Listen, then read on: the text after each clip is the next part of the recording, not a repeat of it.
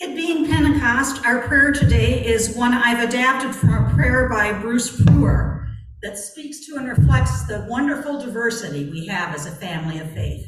Will you pray with me? Loving God, we are an odd mob. We thank you for the widely different types of people and expressions of faith which constitute the membership of your church in this century. We give thanks for those who appear born to express faith through carefully considered creeds and behavior. We give thanks for others who seem destined to follow Christ among innumerable questions and doubts. We give thanks for members whose faith appears to be a profound, childlike simplicity, unhurried and unworried.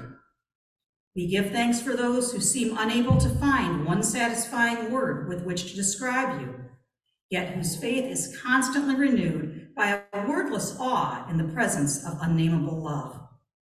Lover of diversity, God of all souls, continue to give us the grace to treasure each other with all our oddness, and to use these differences as we minister to the diversity of people who share this 21st century faith with us.